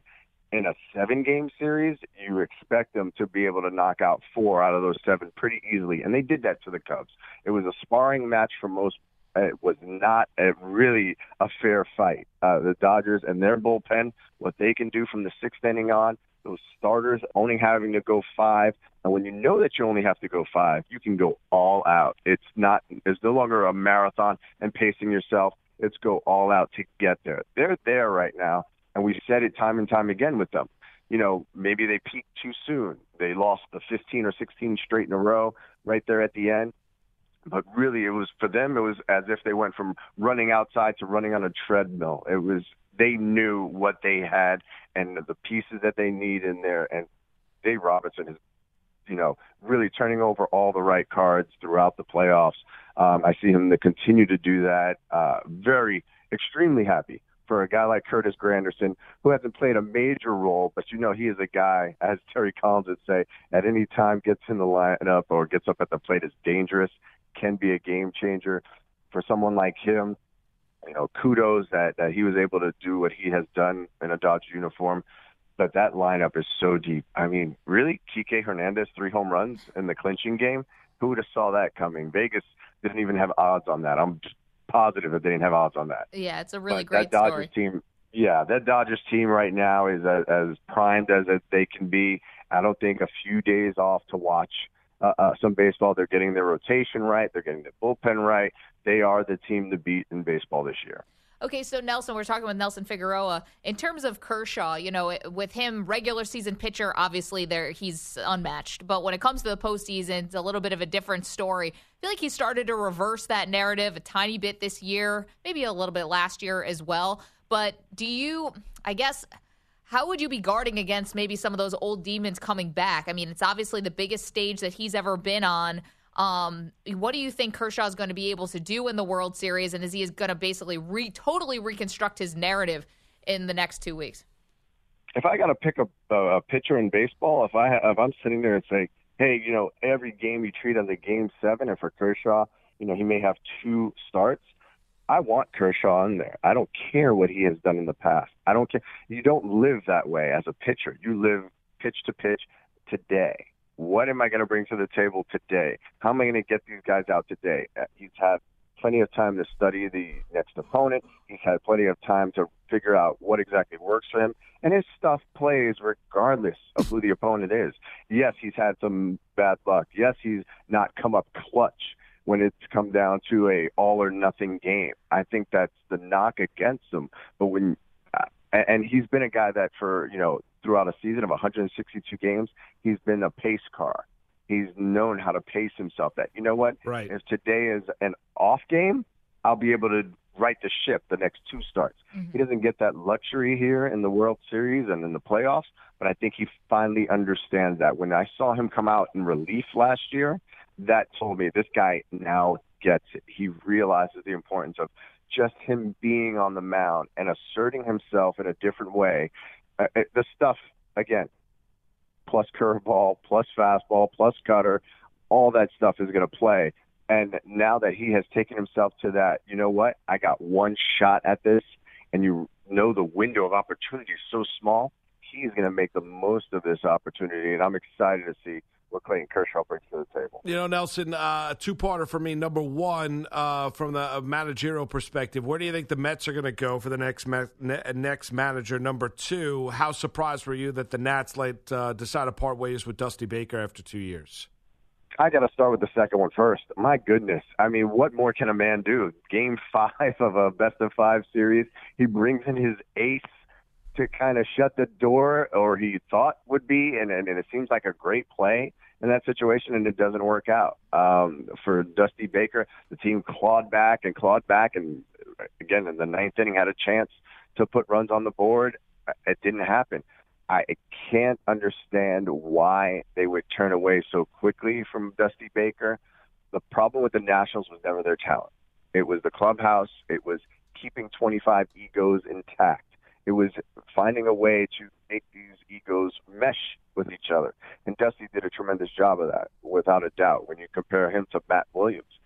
That was a shock to me, really a shock, and I think it's more on Dusty. We heard Terry Collins say somewhere in July he realized, I can't do this anymore.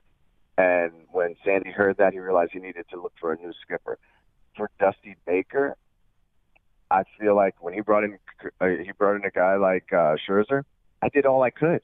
I did everything I could as a manager. It didn't work, and that's really all I can do. I don't know what the Nationals are thinking. I think he was the best man for the job, of course. I don't see him being a good fit for the Mets. Now, moving to the Mets managerial opening, where you rip out the manager, the pitching coach, and really the coaching staff has all been given an option to, interview elsewhere. You're looking at, it's almost like when parents get divorced and the kids have to figure out where we want to go. I think Kevin Long being still there and having the respect of the clubhouse is something that's huge right now. I think that really puts him above the others. Managerial experience in this day and age where the front office is doing a lot of the work really doesn't matter. His in-game, of course, bringing the bullpen early enough, doing the moves and things of that nature, that's left to be seen. He's done it at the A-ball level, but I mean, Walt Weiss was hired out of high school, and he was Walt Weiss. It wasn't as if he was an MVP-type player. I think Kevin Long is a guy that the players respect, the players trust. Then you have him as the manager. You have Six and Rossler move up to the hitting coach. The players are very comfortable with that move. They're not in a panic mode of having to prove themselves all over again. And I think it makes the transition a little bit easier. Plus, Sandy and Long having a relationship already, he knows what to expect from the front office. They know what to expect from him. And I think it makes it a little bit smoother. Anybody else right now, it's kind of, ripping off a Band-Aid and saying, hey, let's see what happens and see how it heals. I think Kevin Long is the right man. All right. Nelson Figueroa. Endorsement from Nelson Figueroa. Appreciate that, Nelson. Hey, Nelly, enjoy Game 7 tonight of the ALCS, and we'll chat again real soon. Nice job, brother. Take care. Take care, Maggie. You got it. That's Nelson Figueroa. Does a good job, and we'll see if Kevin Long ends up being the Mets' next manager. And he's dead on correct about Dusty Baker. Just makes no sense. He is, but this is my thing about Dusty Baker, right? If he couldn't get the clubhouse together, like if all these managers, if the problem is the clubhouse, I mean, which manager then is going to be able to have an effect? Yeah. I mean, they've tried out all different types of styles, right? Yeah, that's true. You're right. Williams didn't work, and Baker was brought in. I thought Baker did a nice job. I just wonder, does that mean personnel? Does that mean you have to start shuffling guys around? I mean, obviously you have a few that are going to be untouchable, but how many different managers can you go with? Yeah. Interesting. We have NFL picks, right? We're going to do those straight ahead as we roll right along here on this Saturday morning. Moose and Maggie with you, CBS Sports Radio. This is the Moose and Maggie Show on CBS Sports Radio. It is the Moose and Maggie Show. We're coming to you live from the O'Reilly Auto Parts Studios. O'Reilly Auto Parts, better prices every single day. We're going to talk to Richard Deitsch, SI, coming up about a little less than 15 minutes from now. But without further ado, let's get to some Week 7 NFL picks. All right, let's get to it. Wait. Anthony, yeah. I don't want to know. Well, that's what I was going to say. Sorry. I thought you were saying let's get to it. All right, Maggie, 1-2 last week, Maggie. So you're 6-12 in the NFL. Moose 0-3 last week. You're 8-10. There you go. Okay. All right, very nice. Sorry about that. Yeah, I probably shouldn't be, trying to circle my record. Yeah. It's not a really good thing. No, it's all right. No. It's no big deal, honestly. I've been a little off. Put it that way. All right, let's get started, a little bit. There's always time to rally. Week. Right. Okay, let's get it started. And you talk about rally, Moose. I'm taking the Dolphins, and I'm laying the 3 against the New York Jets. I feel like, Jets on the road, it's going to be very difficult, I think, for Josh McCown to really have any kind of success against this Dolphins defense. I feel like Dolphins are going to be really feasting on what the Jets are doing. And listen, credit to the Jets. And I'm not saying that the Jets haven't had a remarkable season to this point. I didn't think they'd win 2 games. They've already surpassed that.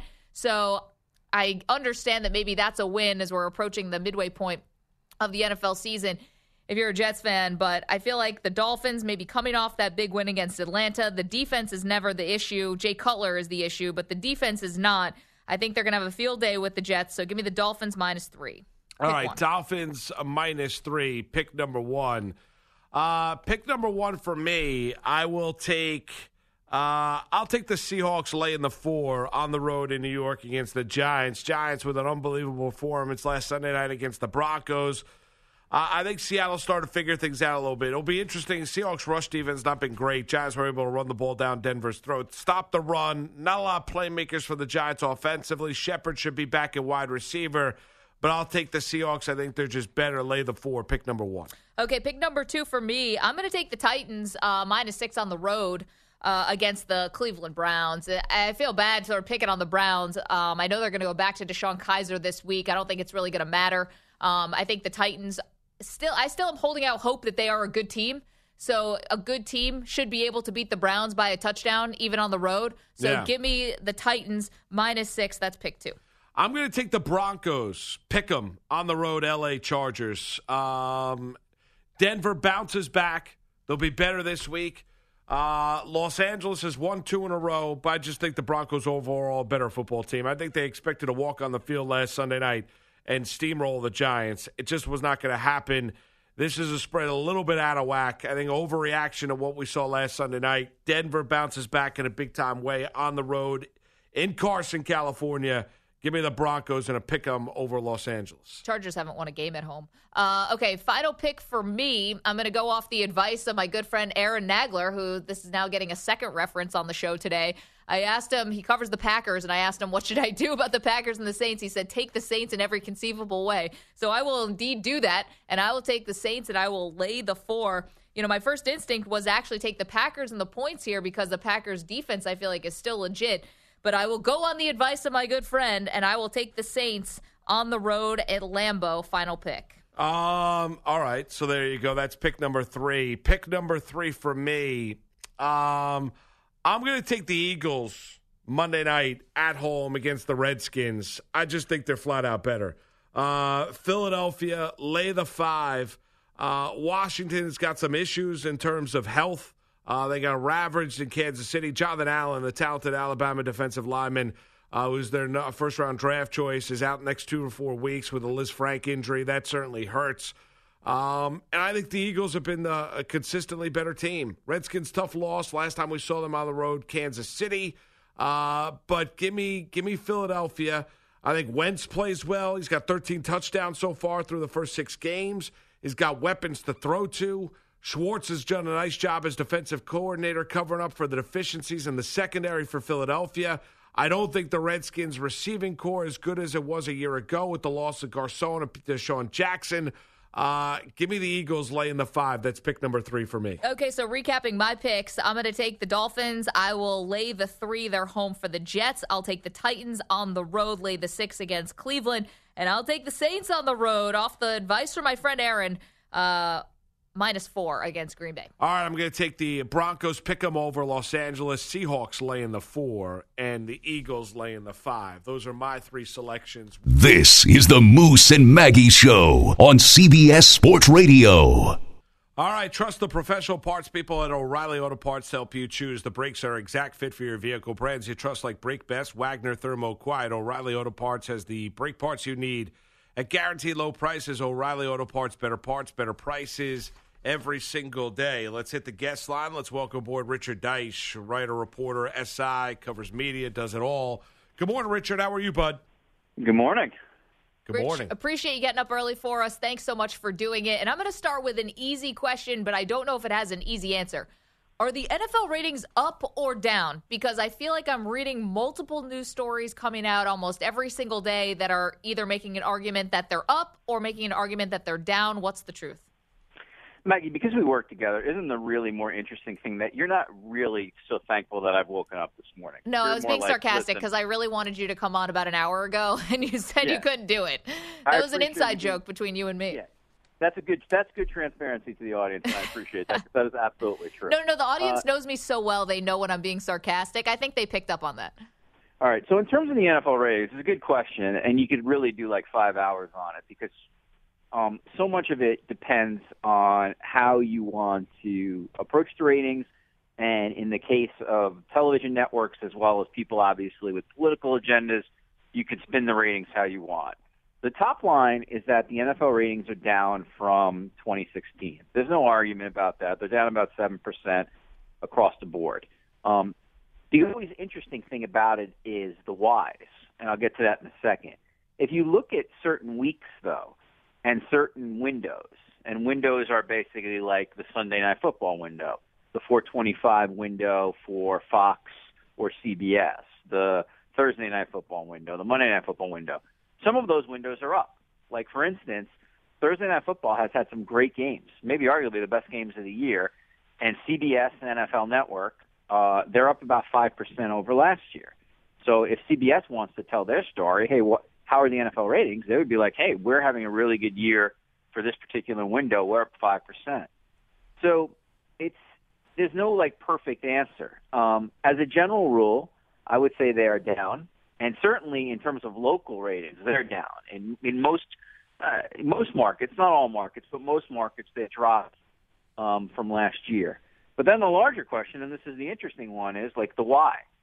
And I think there are infinite factors as to the why, including just how we watch television today, the fact that cable news remains way, way up in a lot of those windows because of the Trump presidency and all the news that comes out of there.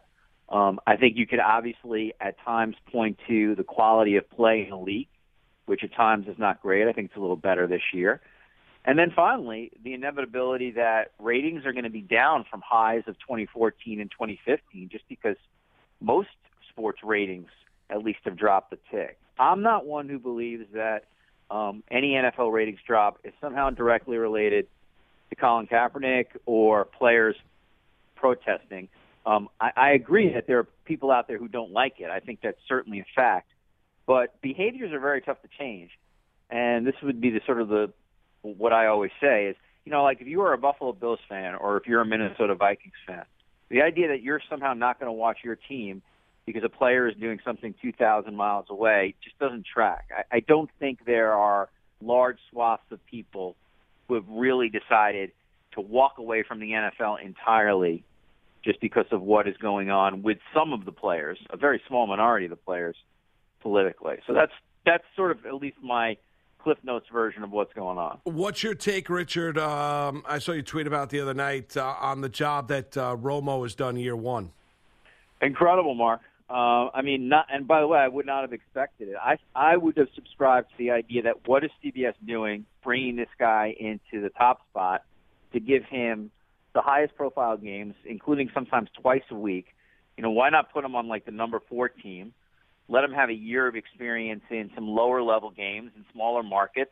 And then if you want to put him on to the Nance team, at least he's got a year under his belt. But he's been a revelation to me. His ability to diagnose defenses in particular is unbelievable. And obviously because he's so current, he just played against some of these defenses. He knows a lot of the tendencies and the players. And he's so good at anticipating play calls given certain situations. It just, to me, makes the broadcast so much fun.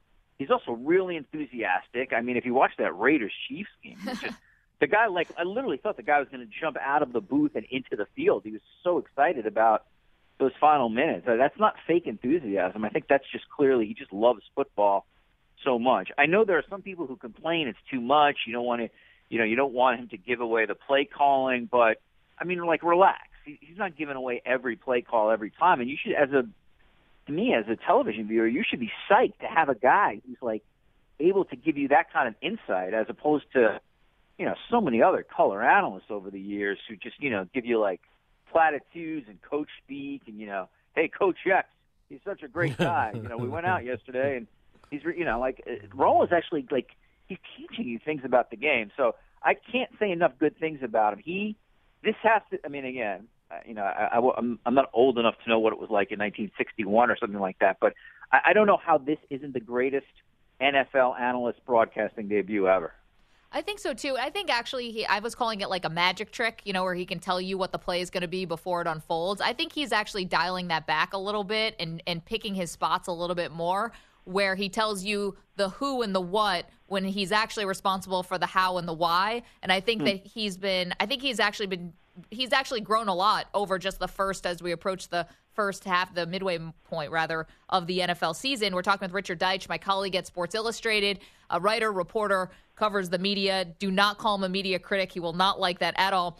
Richard, what happens on Monday? Jamel Hill's suspension will be over. What do you think happens?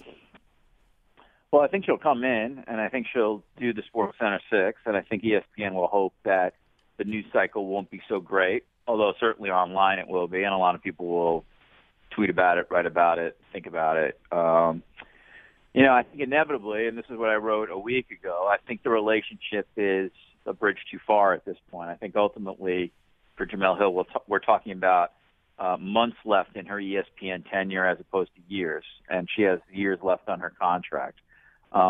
Management has started to really change that show pretty significantly in terms of bringing in traditional SportsCenter elements. They want opinionists who have different opinions than Hill and Smith to come on, which sort of makes it more of like an embrace debate kind of thing. And I think I have no doubt that I think ESPN management is not happy that Jemele Hill is as vocal as she is about politics or social issues, is probably the right way to phrase it, on Twitter. And I think if you're Jemele Hill, you look at management and you're like, you hired me to be an opinionist.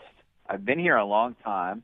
This is what I truly believe in terms of the President of the United States and my experiences as as a black woman in this country, and you didn't support me when the rubber hit the road. The most important time, you sort of like chastised me for my initial comments, and then two, when I talked about not necessarily even saying you should protest these companies, it was more of a nuance. It was more like, hey, if you want to attack Jerry Jones, here's how you attack him. You attack him through his sponsors.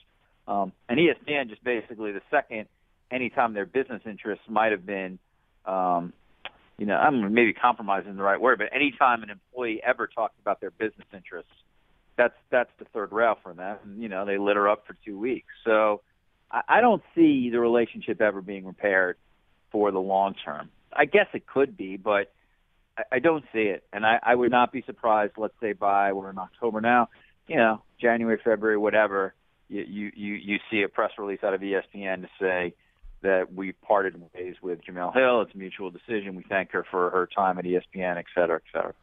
Richard, what about ESPN's relationship now with Barstool Sports? It's a good question, Mark. If you've noticed, they're trying to thread the line. It's an interesting line that they're trying to thread. What they're saying is we're in business with PFT commentator Dan Katz and the very, very popular Pardon My Take podcast show. But Barstool is Barstool. We don't control their content. We don't necessarily endorse their content. We're in business with this particular group. So that's how they're going to spin it, and that's how they're going to push it. And the reason, of course, Mark and Maggie, they're doing this relationship is they desperately want the 18 to 35-year-old market that Barstool has. ESPN right now is not a cool brand. They've been in the media or they've been in the news, generally speaking, for not positive things. So they really would like to try to make themselves like they were in the 90s again. That's not going to happen, but that's the management's goal. Barstool provides this very loyal audience. It's a 1 o'clock show, so very low risk. And so, they're hoping that they can make this show work at a very untraditional time.